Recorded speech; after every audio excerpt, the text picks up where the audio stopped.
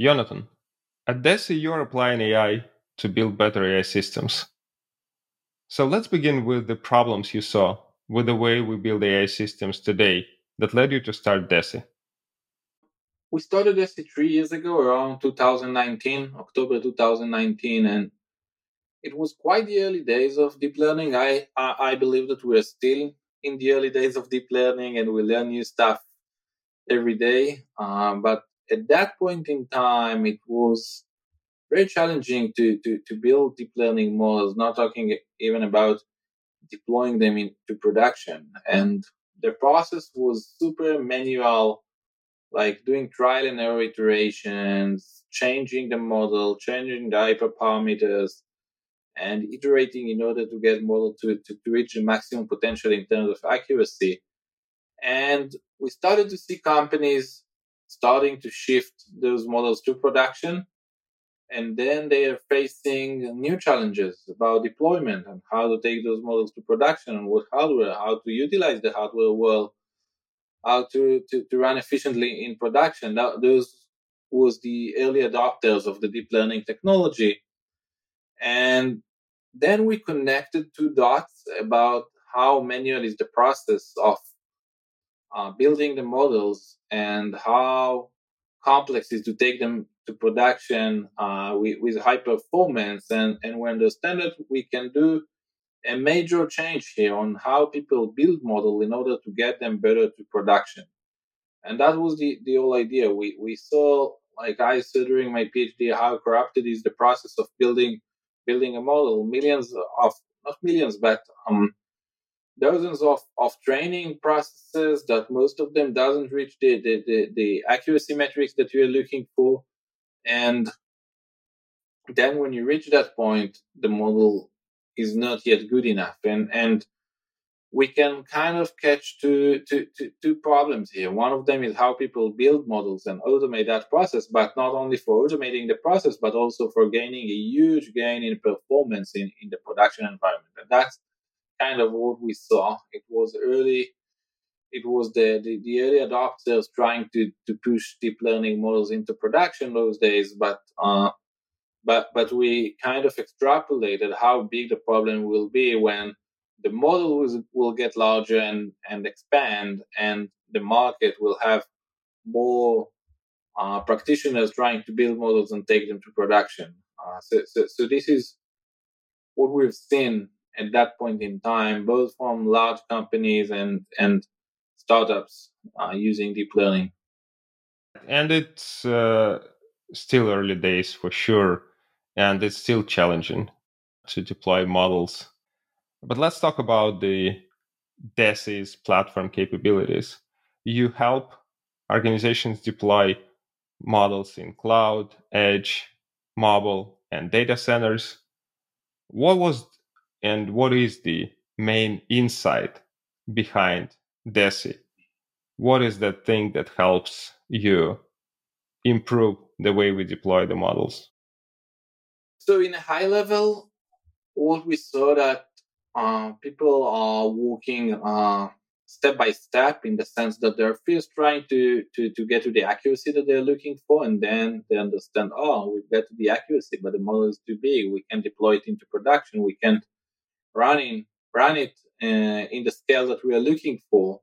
And then they try to iterate on optimizing the model with several techniques. And what we try to do is to kind of change how people build models by automating the process of the model design, of model selection, using neural architecture search, which is the core technology of Deci, in order to design models that are more accurate, faster, and exploit better the trade-off between accuracy and inference performance on any given hardware. And the idea is to help data scientists to build better models so it would be easier to take them to production. But it's not limited in that, because the tools and the infrastructure that is needed today in order to take models to production is insufficient. So our platform is kind of an end-to-end, a place to build a model, train it, select the model based on models generated from the neural architecture search engine, and then deploy based on our tools into production. For those who are less familiar with the neural architecture search, can you give a brief overview of what it is, how it evolved over time, and how it is applied currently at Deci? Yeah, so neural architecture search is a family of algorithms that automated the design of the neural network structures, which called architectures. The idea is part of the job of the data scientist or the deep learning developers is something that is called model selection or model design. And that's an iterative process that is a lot of trial and error iteration until you get to the final structure of the model, the size of the model, the number of layers, the size of the layers. And there's a lot of many decisions that need to be taken in order to design a neural architecture structure. And the idea is that we can automate it, kind of an algorithm from the family of AutoML that automate the process of selecting the model, selecting the right model, or even designing the right model for the problem. So neural architecture search started around 2018 at Google. Probably there's some evidence for those algorithms before that. But at the beginning, neural architecture search has been, which called also NAS, has been used to reach the state of the art, like build models that are more accurate. And what and it's broke some records on ImageNet, for example, which is a very famous data set in 2018. But after that, we twisted the idea of neural architecture search to take this technology in order to exploit the trade-off between accuracy and latency. So we designed a neural architecture in an AS algorithm that is called AutoNAC, which is not only aiming to get the best accuracy, but also looking on how the architecture, how the model is performing on the target hardware at inference time, and helping the data scientists to take decisions that are production aware in the sense that the trade-off of the accuracy and the latency of the model that is running in production. So it's a different flavor of neural architecture search that help design models that are production ready in the sense of the performance. And how it works is it's the basic, like the first generation of neural architecture search was quite simple. You design something that is called a search space, which is hundreds, thousands, millions of candidate neural architectures, and you just need a smart way to check, to validate, or to scan those this large set of candidates for the model. So that was kind of the old approach of model selection, and we had cross validation and other techniques in order to avoid overfitting.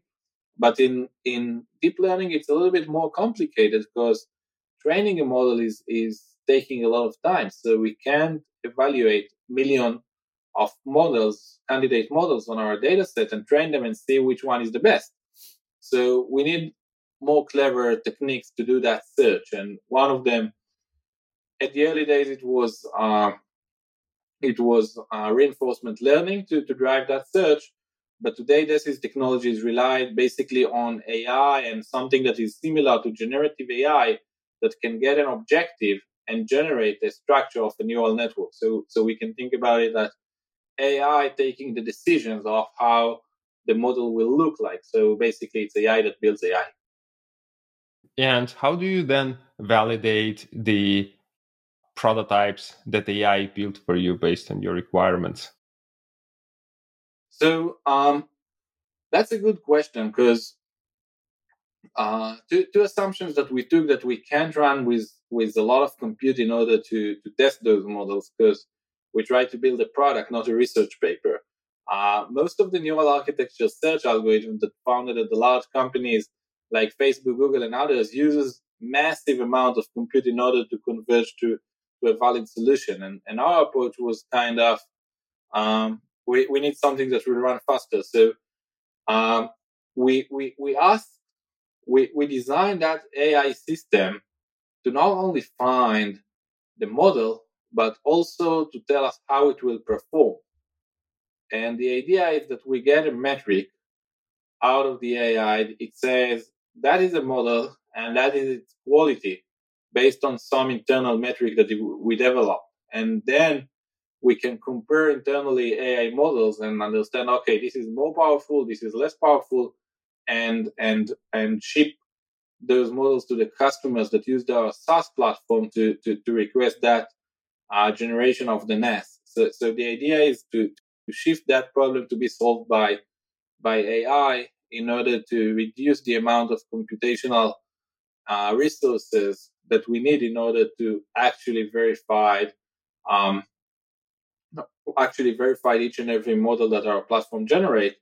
And obviously, as any AI system, it's not 100% bulletproof, but we're around 95% accuracy in the predictive capabilities of that model, which basically says that we hit the targets in the vast majority of the cases, that the platform generate a model that suits the customer's needs.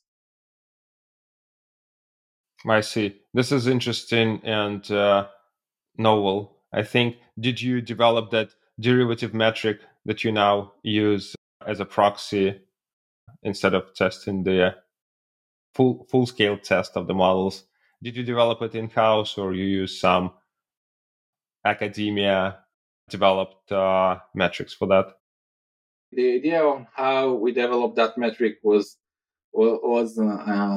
a nice story about something that is also related to the company culture. We simply said, okay, we have 1 week to solve that problem, and we did a competition among all the deep learning researchers who find, and we had like kind of a data set with a ground truth, like I don't know, 100 of models that we trained and sorted based on their quality, and we said, okay, we need to find to train that AI model to give that quality metric that has the highest correlation with the ground truth.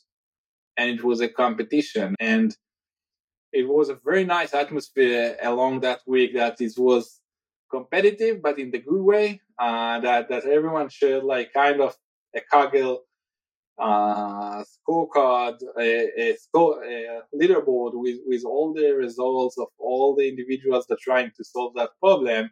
And on the last day, someone did a change to his algorithm and took the leadership. And the nice thing when you do such thing that we got, I don't know, maybe 5 or 7 uncorrelated predictive metrics, and we just assembled all of them into one metric that then improved further the performance of that metric. So that was a nice approach of solving something in an early stage startup that maintained until this day like it was 2 years ago or something like that.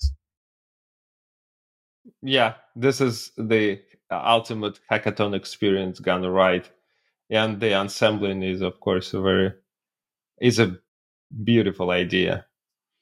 Okay, but then you figured out that just NAS is not enough, and you need to build a bigger platform with more capabilities.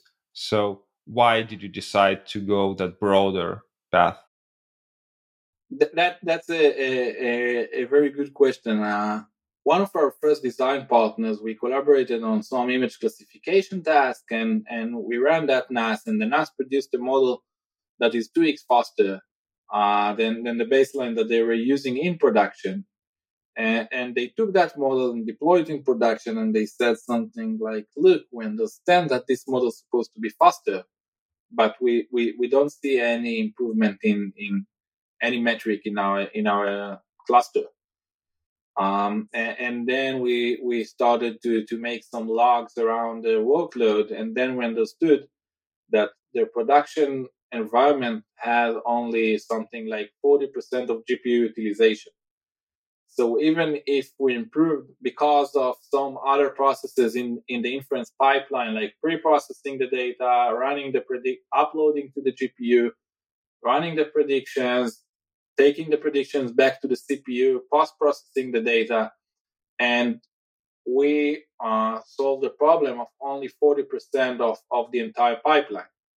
And we understood that we need wider solution in order to help people not only to build better models, but also to deploy them effectively, because the model could be much better, but they won't see it in production. And then we expanded to the deployment phase, where we give tools to compile, quantize, and deploy, also control asynchronous inference pipeline, like in the example that I gave now. And it become a complete deep learning development platform that data scientists and machine learning engineers use when the point that they have a data and they want to build a model until the model gets to production. So that was kind of a natural expansion for us to overcome some gaps in available tools and best practices about how to take models to production, that we still see. Even if that story was something like 2.5 years ago, we still see those gaps in production even today. There is no playbook on how to deploy models in the cloud or in the edge, and there is a lot of attempts to do that in many ways. And if we can help with some tools and that streamline best practices, that's a natural expansion to our platform in my perspective. And in terms of the customer persona, how do you think about what's the best customer persona for you guys, or what's Deci is the best fit for?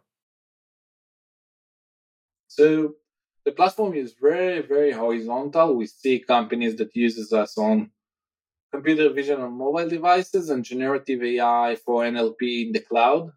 So those are completely different personas in many, many characteristics. So there is no one persona that like we target that this is the sweet spot and all the other is irrelevant. But we see some areas that some components on the platform give more and more value. For example, the NAS algorithm really help for data scientists and machine learning engineers that are building models to be deployed at the edge.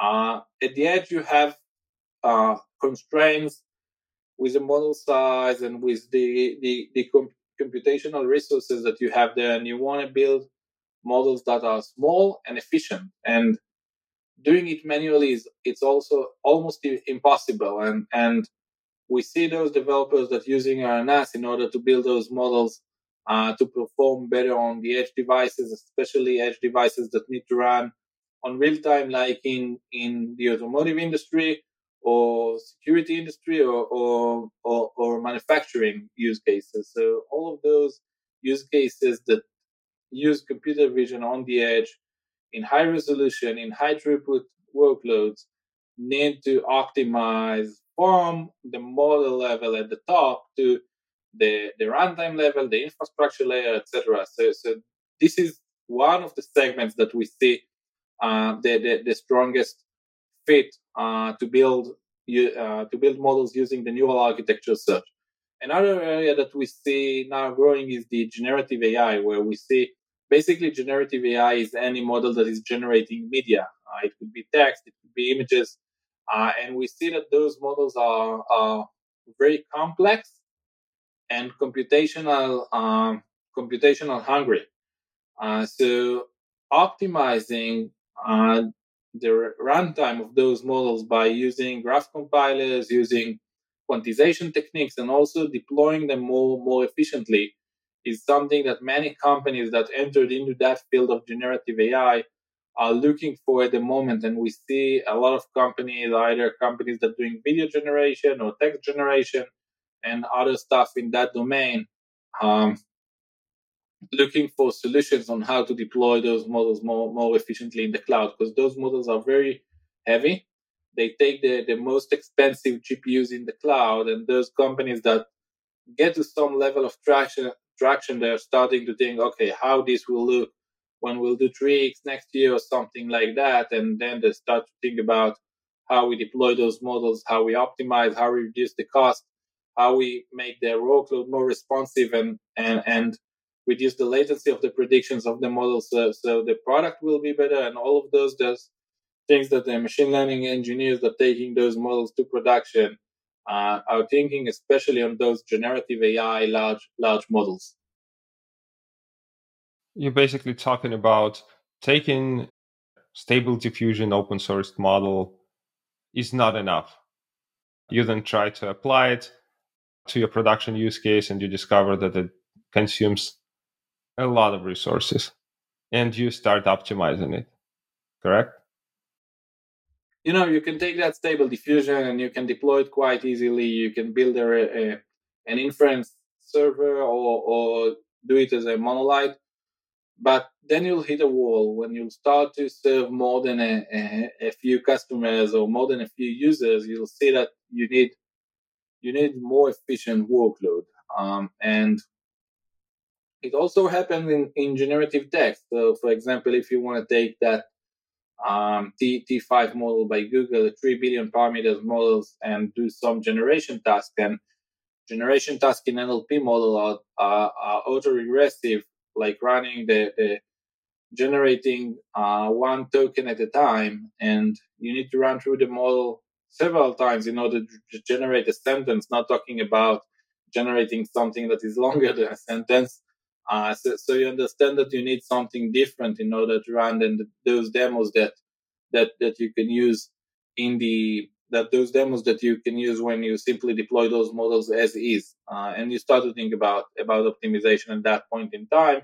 We see large companies that shifted towards relatively large startups and other companies that shifted towards that field of generative AI because they found their solutions that are better than the things that they have done with the classical machine learning or with the standard deep learning for image enhancement, image editing, and other stuff. So we see companies, it's not only like new startups that took that technology and starting from zero, but we see companies with very large customers and user base trying to push those type of models into their workloads, and then they need to think from the first day on how they do it smart, how they do it efficient.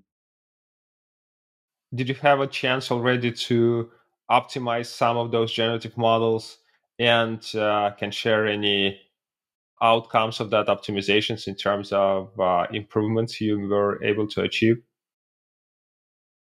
Yeah, so we have optimized an interesting video generation that is video generation model that is running in a company. Um, so what they had is PyTorch model that they deployed as is in PyTorch, and when they use the deployment component in our platform, what they've done, they optimized that model, they quantized that model, and deployed it with tools that better manage the inference pipeline, like the pre-process, the inference of the model, and also concatenation of several models one after the other, one generating the image, one generating the audio.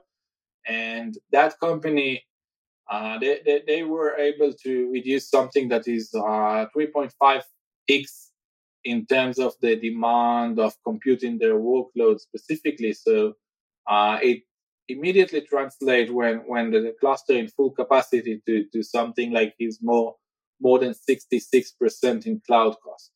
That's the idea or the calculation when you have workloads that in high capacity and you improve the whole pipeline of the processing of the models with the pre-process and the post-process. So something that took one second can take now 300 milliseconds. So you can do it more than three times at the same time, and you get more out of the compute that you are buying.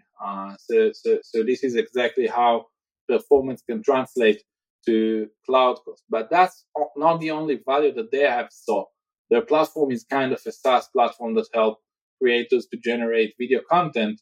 And what they really started at the first day, they wanted to have it respond quickly. It generates videos, so it generates frame after frame after frame, and that accumulates to long-term turnaround time of their workload. So what they had to do is to optimize and parallelize some of the frame generation in order to return the video faster to the user that requested that. So another benefit is simply better product by having better, faster response from the server. So it's always a mix of several components of value. One of them could be latency and improvement in product. So one of them could be quality. Another one could be cloud cost. And it all sums up that, it tools that help you get better and faster on your deep learning journey. This is impressive. 2/3 of cloud compute capacity or expenses shaved off is very meaningful for sure. Let's now look at the other extreme. So, generative models are very compute heavy, and the other extreme is deploying at the edge, where you have very limited compute, much smaller models, but even more limited compute. So, what kind of interesting examples or case studies from that world are your favorites? Yeah, so first of all, those are not so the opposite, because we see companies that their solution of reducing the cloud cost or improving the latency and the product experience on their mobile app, for example, is pushing those models from the cloud to the edge and run into the application. So it's not like one type of company is having generative AI in the cloud and another different type of company is having something running on the edge. Sometimes there are, in most cases, we see companies that having some of the workloads working on the edge and some of the workload working on the cloud. And sometimes they try to shift computation from the cloud to the edge. And sometimes they have some hybrid approach that in some cases they process on the edge or in some cases they shift to the cloud. And I think that in the future we'll see it more hybrid in the terms that what happening in the edge and what happening in the cloud. But if I need to think about a use case of something that is deployed on the edge, we're working with a video conference company that having that virtual background feature that we all know. And one of the things that, when I started the company, I started to pitch to VCs, and it for me it was the beginning of using Zoom, and I had my old computer with i5 CPU, and then I tried to turn on that virtual background feature on Zoom like three and a half years ago, and it had a pop-up that says you need an i7 CPU in order to run that feature.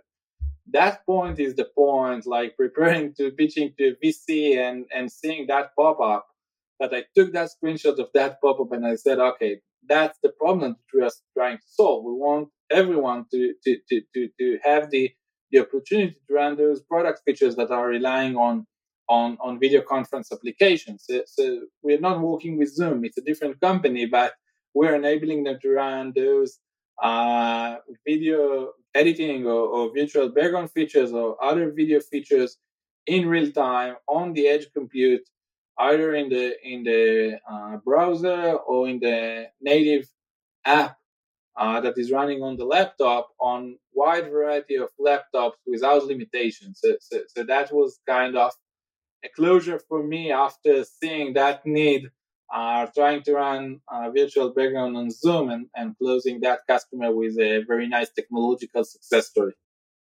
What kind of improvements in the edge deployments did you see so far with your customers? Yeah, so basically what we see usually is improvement from 3 to 10x in performance, but also here it's not only a story about performance, because sometimes the memory is more important because companies are trying to deploy several models to work side by side on the same compute device, and then they need to split the resources, for example, the memory of the accelerator with other models. So sometimes companies are more focused on reducing the memory footprint of the model. In these cases, we have done something between 2 to 5x. And when companies are focused on reducing the latency, we're usually doing something that is between 3 to 10x. So those are all, use cases that we see, we need to remember that the edge is mostly about computer vision, and the cloud is, we have some computer vision in the cloud, but it's mostly about NLP, and the platform supports both of those use cases. So most of the case studies around edge devices are optimizing computer vision models to be smaller, to run faster on the device, while preserving the accuracy. So that's the whole idea. Why not say speech recognition? Why only computer vision? When we started the company, we started in the area, in areas that we were familiar with, which was computer vision and then NLP, but and also it's an analysis of the market size. So if we needed to see how many computer vision models deployed on the edge and how many speech recognition models deployed on the edge, I think that it's about 5x towards the computer vision in market size. So we started from the areas that the market is large enough. I believe that in the future we'll expand also to the audio domain. Like now we're doing computer vision and NLP, and in the future we'll definitely do audio and time series and other use cases that we don't cover now in our platform, but it's just a matter of focus and time. And on your other note on pushing workloads from the cloud to the edge to save on the cloud costs, that's definitely a trend that we should see more and more in the future. I agree with you 100%. It's a clever way for the companies that can do it to reduce their costs and offload those to the consumer devices that get more and more powerful by day, especially if we're talking about mobile phones. So it may be even a reason for a company to succeed versus the other to fail, I think, over time, if depending on how successful they are at pushing their workloads to the customers' devices, because then they can charge less for their tool or even offer it for free in some reduced capacity because they don't leverage cloud at all. Now, let's talk about the biggest challenges your team had to overcome so far to build Deci to the current level of capabilities. That's a good question. I saw a comparison or a question like, what do you prefer, that it will be 2021 when it was relatively easier to raise money but harder to recruit a team, or 2022 when it's almost impossible to raise money but easier, a little bit easier to hire great people? So that's a good question, and I think that is also like, it always like the balance between those two. Both of them are really hard, but I think that it will has to go like step by step. So I think that once we raise some money, it becomes super challenging. Like in the last 2 years, to hire to build a strong team, and we invested a lot of our time and resources in order to find the right people to build our team. So that's one of the things that was a huge challenge. We saw all the large companies. Our R&D is mainly in Israel, and we saw that large companies like Google, Facebook, Amazon coming to Israel, uh, paying a lot of money to the candidates, and we lost several candidates when competing against those tech giants. And since, I don't know, 5 6 months ago, we saw them in a hard freeze, and things become a little bit easier for now, because you don't have for each every good candidate that you find a counter offer from Google. So that was one of the challenges. I think that the second challenge is um, the fact that we are defining a new category in an early market. Um, that's something that requires a lot of intuition, let's call it. I think that today the market is more mature than what we had like when we started 2 3 3 years ago. And one of the things that was very challenging is to understand where the market is going and what you need to build in order to serve the majority of the market. And I think that we made good choices. I think that uh, we discontinued some projects, which is also good because um, you need sometimes to let go from projects that you invested a lot of effort in them. So it's kind of a balance. It's a combination of research, intuition, and some guess and luck, I guess. Trying to define a new category in an early market before the market stabilize. It's something that is really hard to do, and the thing that helped us sit in that thing is to find the use cases and the people and the design partners and early customers that kind of represents the market and represent where you think the market will be in 2 3 years, and build something that they will love, and then try to expand. And then we saw that it's like we have a very strong core of our platform that we can now scale. So that was kind of how we treated that missing data or uncertain market trend in order to overcome that point in the deep learning market. How did you go about identifying that direction, the one that is right and that will be relevant for the next several years? That's a good question. I think that it's 30% signals and 70% intuition. I think that it was quite clear that deep learning models are getting larger and larger.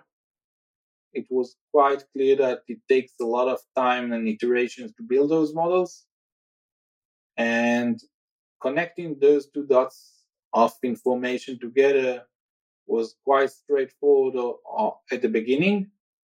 But then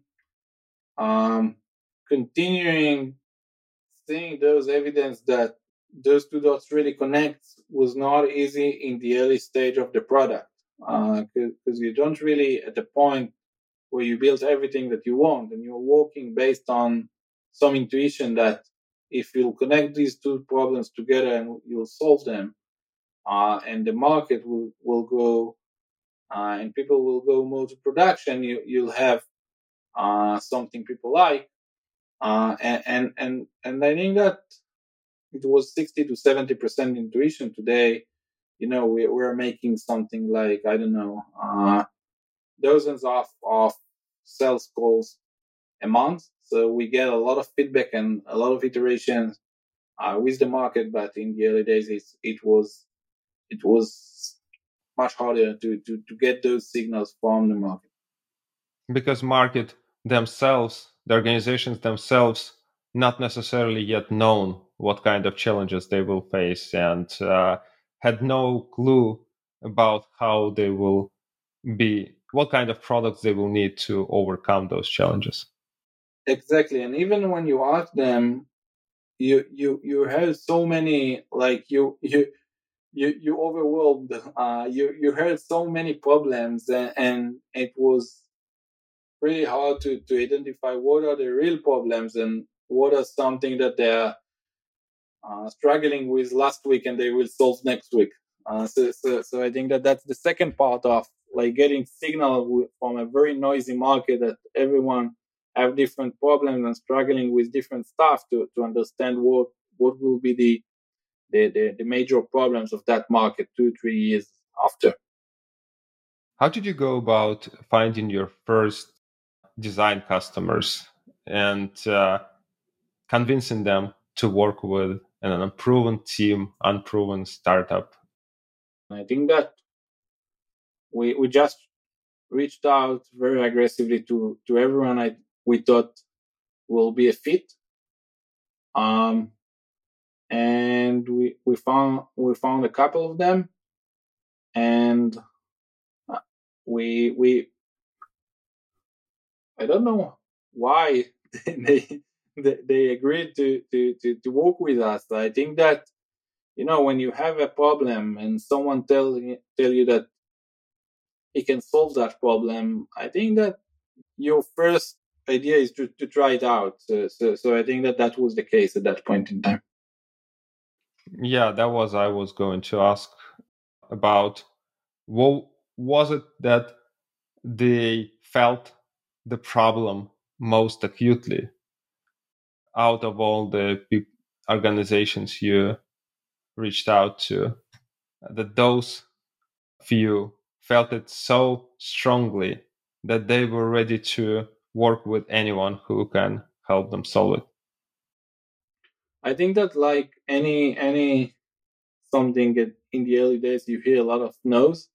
So we heard like no several times for people that it wasn't their priority. They're not at the stage in the development process that they were focused on performance or other reasons why it's not the right time or it's not the right solution for them. But as I mentioned, we reached out to as much as we could in order to find those early customers and design partners to build our technology and product based on their feedback. When you look back at that process of securing your first customers, what are some of the things you think you did right? I think reaching out to aggressively to as many as possible will be the one of the things you've done right. And what are the things that you have done differently if had to do it again? In most of the time, we had like business orientation. So we were selling from the first day. And I think that we might be able to shorten that process if putting business aside for the very beginning and trying to get those real design partners without putting business constraints on the engagement. So I think that that was something that I think we could do better on the 3 to 5 first customers, design partners. And on the other side, the fact that um, we reached out or we find our way to talk with many of them, we had a good sampling of the market to understand the problems. And we were able to work with several design partners in the early days. So it was good. We didn't do like overfitting for one problem of one customer or something like that. Okay, let's turn to you personally. You had a PhD on uncertainty of deep learning models. I'm curious about your thoughts on that subject overall, the state of the art with dealing with uncertainty of the deep learning models, and what's your ideas overall and the thoughts overall on how this will evolve over time. So let's first talk about what is uncertainty estimation in deep learning models. The idea is simple. We want a model not only to give us prediction, but also to give us kind of a confidence, so to be self-aware of the confidence of its predictions. And the idea is how can we build models that are both accurate but also can rate their own predictions. If you think about people, and there is someone that is correct in 80% of the time, but he can't say when he's not sure, and you'll see another person that is correct in 75% of the time, but on the other 25% he can say that he's not sure about his answer. You will prefer to work with the one that can tell when he's confident and when not. So that's the same idea on deep learning. We can think about a medical application where you want to triage patients, but you need to you need to use that model that doing that process, but the model can say also, I don't know, and please send it to a and the system send it to a human doctor.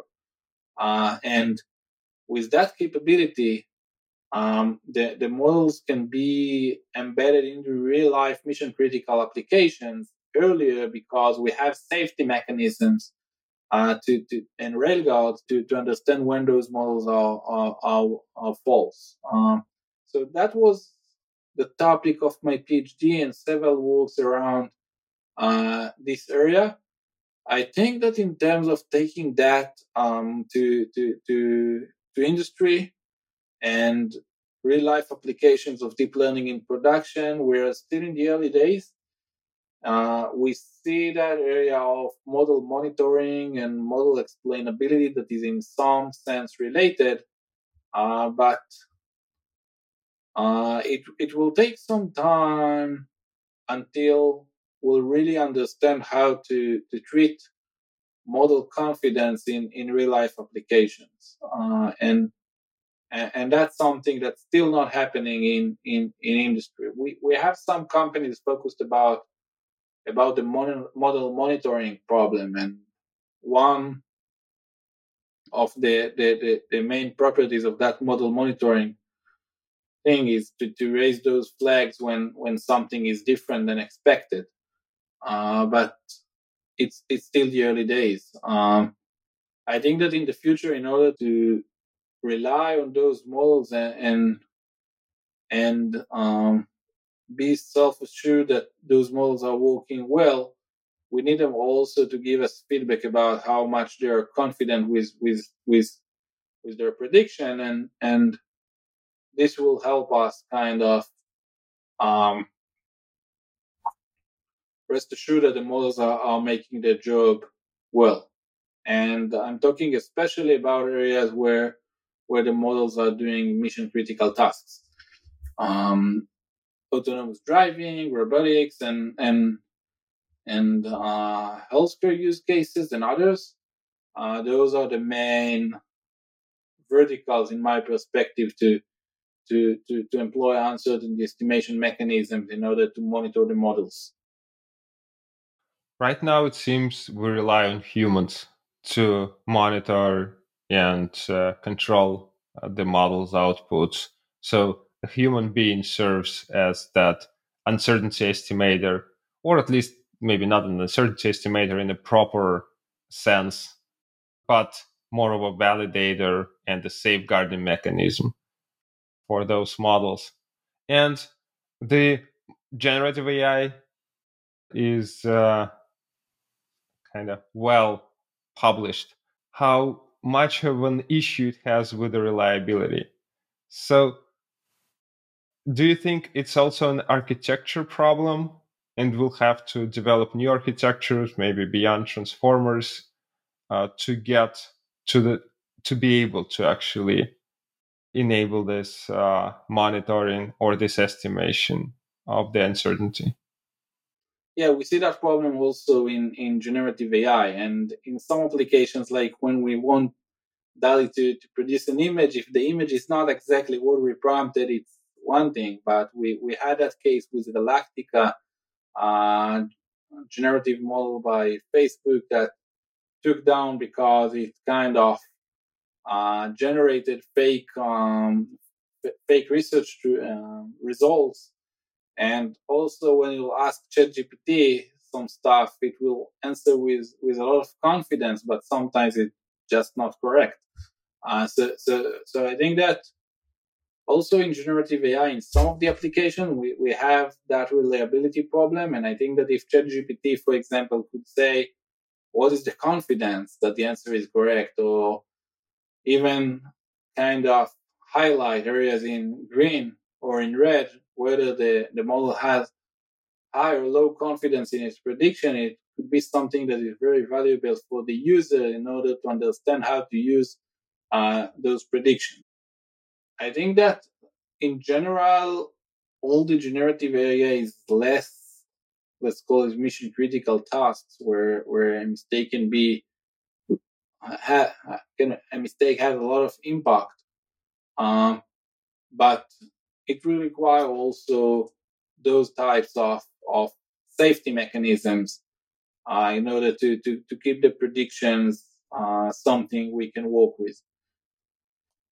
As for people being kind of the uncertain estimation of those models, I think that people are good on doing some job, but they're not so good on checking some other's job by our nature. So um, if you think about that you need to drive or to be a safety driver, I believe that for most of us it will be easier to drive than be the safety driver.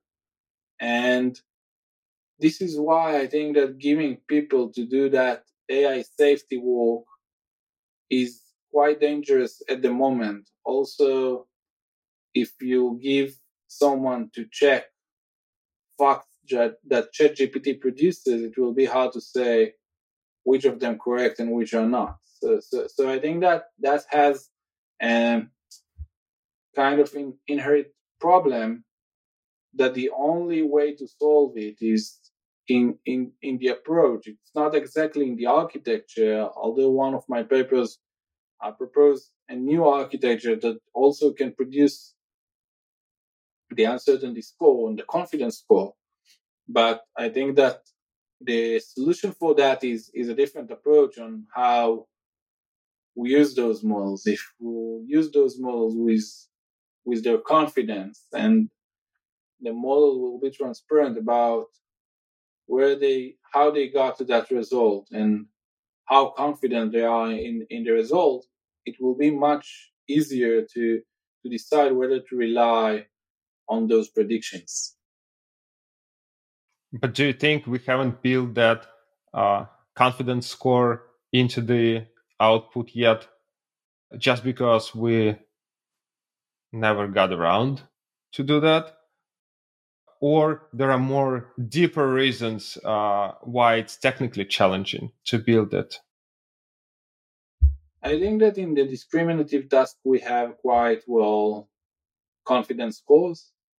And the generative area is quite new, so we need some more time in order to get to the right metrics and also how to embed them in the human computer interaction in a way that the human will be able to understand where are the limitations of that nice AI paragraph, that AI generated paragraph that we read.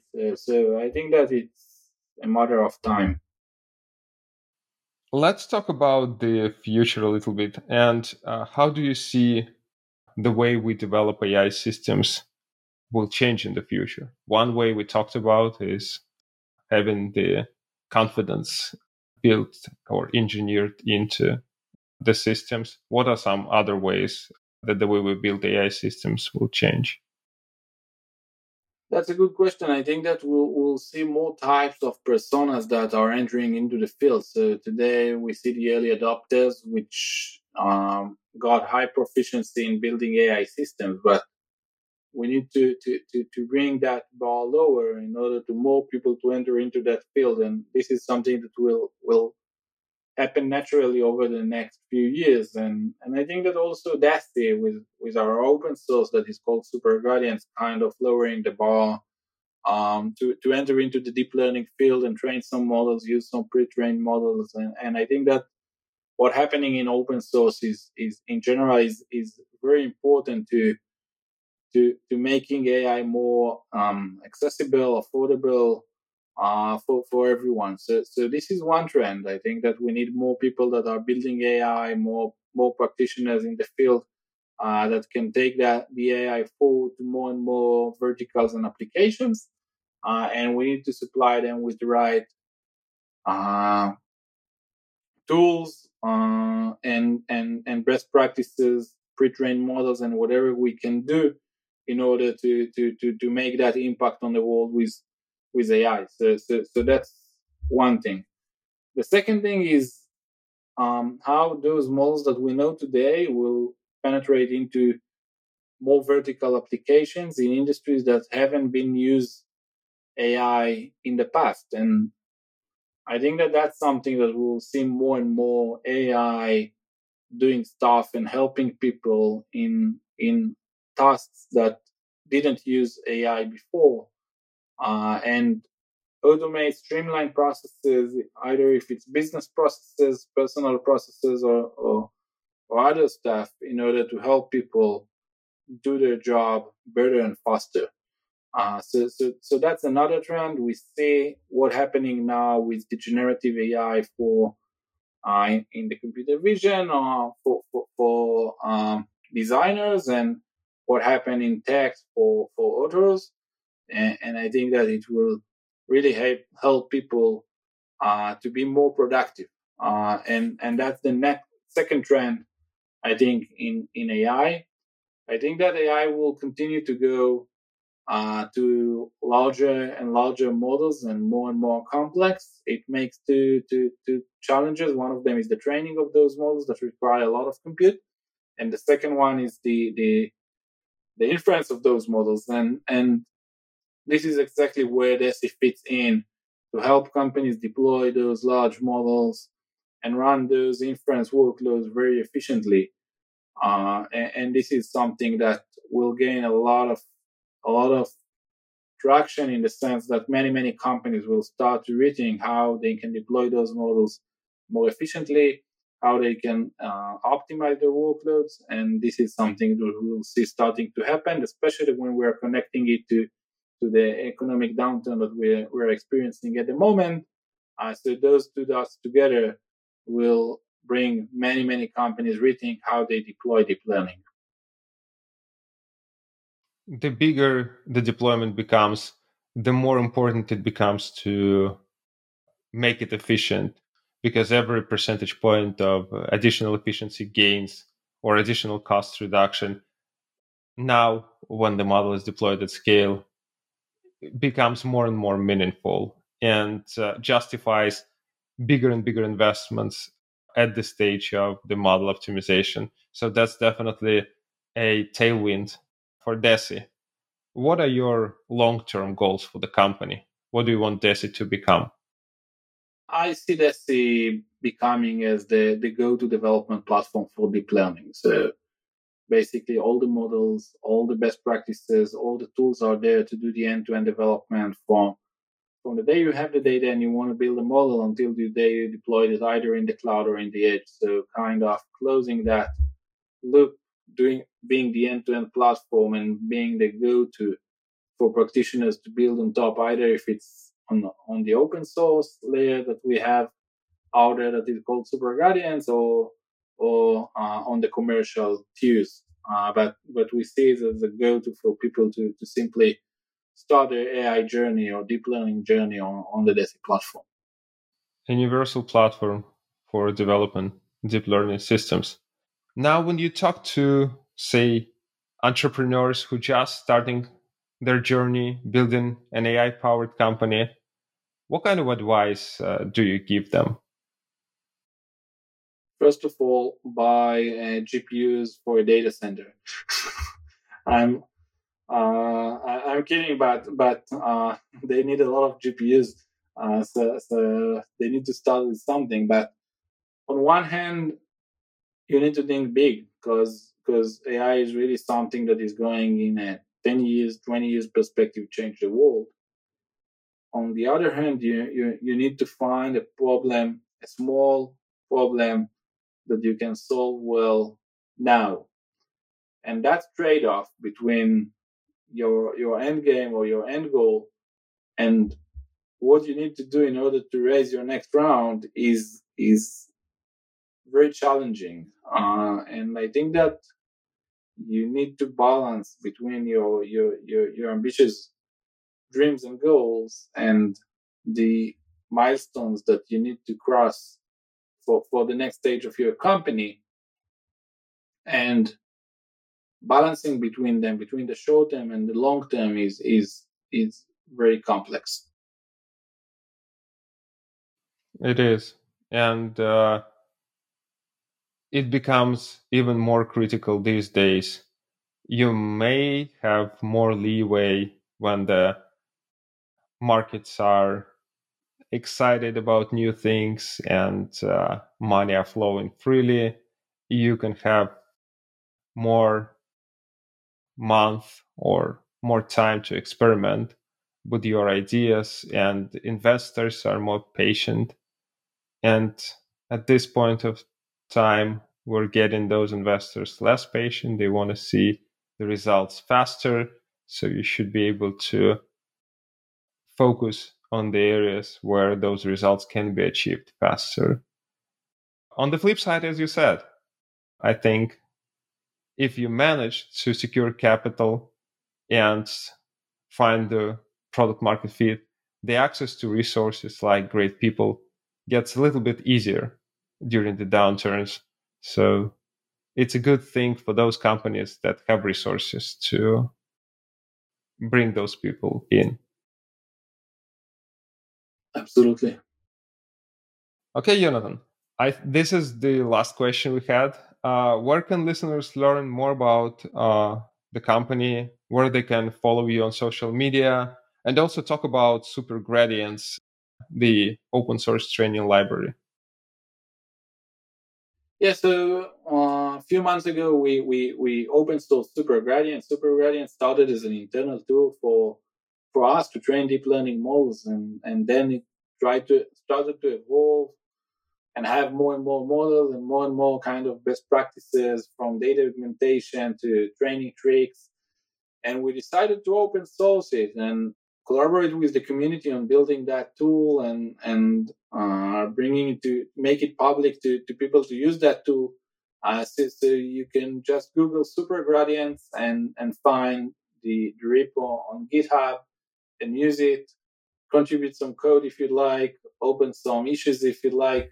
And this is one way to experience a little bit about what this is building. But other than that, we have our deep learning daily community on Discord that you can join. You can follow us on social media, either Twitter or LinkedIn, and just visit our website to read some materials, or contact us through the website. We will add all those links to the show notes. Jonathan, thanks a lot for joining me today. It was great talking to you. Thank you very much. It was a pleasure.